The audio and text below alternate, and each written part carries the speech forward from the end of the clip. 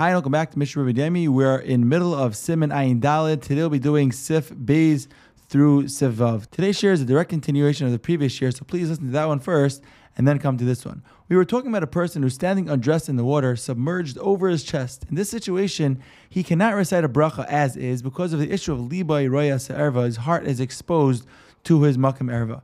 We mentioned earlier that he can either cover his chest with a cloth or wrap his arms tightly around his body under his heart, thus making a separation between his heart and his erva. The Shulchan Aruch mentions two other scenarios where you don't have these problems of liberas erva. The first one is if the water is cloudy and not clear, then we don't have a problem of liberas erva. The Mishnah gives an eitzah that if somebody's standing on a dirt floor with clear water, then he could just kick up the dirt to make the water murky, thus taking away the liberas erva issue.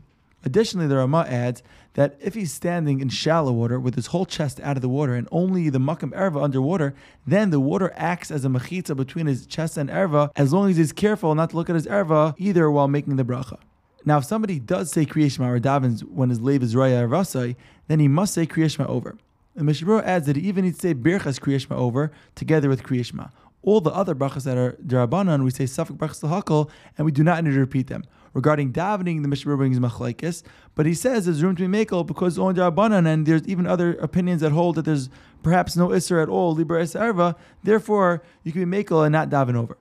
And now we're going to go to Sif Daled. The next halacha is libay roya se'erva regarding women.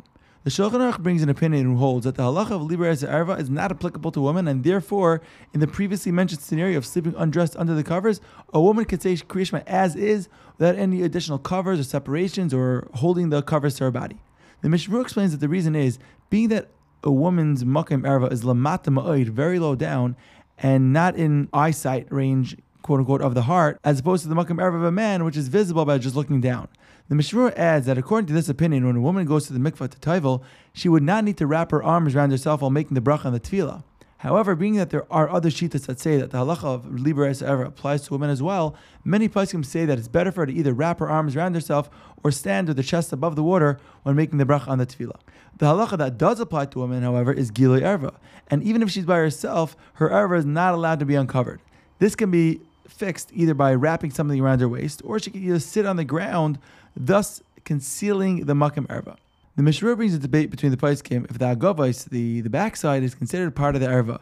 In a later siman, the Mishnah paskins that we should be machmer and consider the erva, and therefore the woman should be careful to cover that as well when making a bracha, even by herself. Now we're going to go to Sifei. Because the word raya was used regarding the heart and the eyes, only the heart or the eyes have a problem if they see the erva. All other avarim in the body, all their limbs are allowed to face the uncovered erva. And that is why it suffices to have a separation between the chest and the erva, and you don't need another one between your ankles and the erva or covering on the erva itself.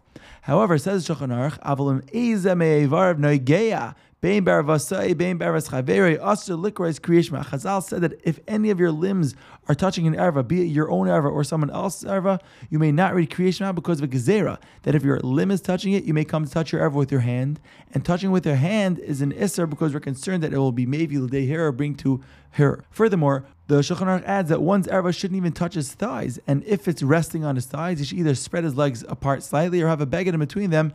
And the isser of a body part, the Shulchan Aruch is clear that touching the erva refers to the actual gid. Touching the beitzim wouldn't be an issue. However, the Mishnah does bring a makam to be machmir, even not to touch the beitzim to the body. If somebody said Shema while his erva was touching his thighs, he does not need to repeat Shema. And now we're going to go to the final sif sevav. After going through all these halachas, it comes out that if somebody covers his entire makam erva, such as with clothing, at least the area of the erva itself with boxers or shorts, even if he isn't wearing any clothing from the waist up, or from like the middle of the thigh down, he can still say Krias Shema lichatchila. Why? Because there's no problem of gilui erva, and the clothing that has a tight waistband would serve as a hefsek for both his heart and his eyes. The Mishnah points out that one should rely on this only if he needs to. Otherwise, lichatchila, he should be fully dressed when saying any bracha or davar sheba kedusha. Shulchan Aruch ends off the siman aval espalel asur ad sheichas liba, covering up your lower body and having your chest exposed and your legs exposed is only good for Shema. However, for tefillah, it's insufficient. The Mishnah explains that the reason why tefillah is more chamer is tefillah tzarech liris at atzmai ka'ayim l'fnei melech u'medaber imay tzarech la'ame be'ema, because you're standing in front of the king of Hashem by Shemana Esrei, and therefore you have to dress with respect with your body covered. But Krias Shema is not considered Midar L'Fnei Melech, and therefore it's enough to have just your Arva covered. Have a great day.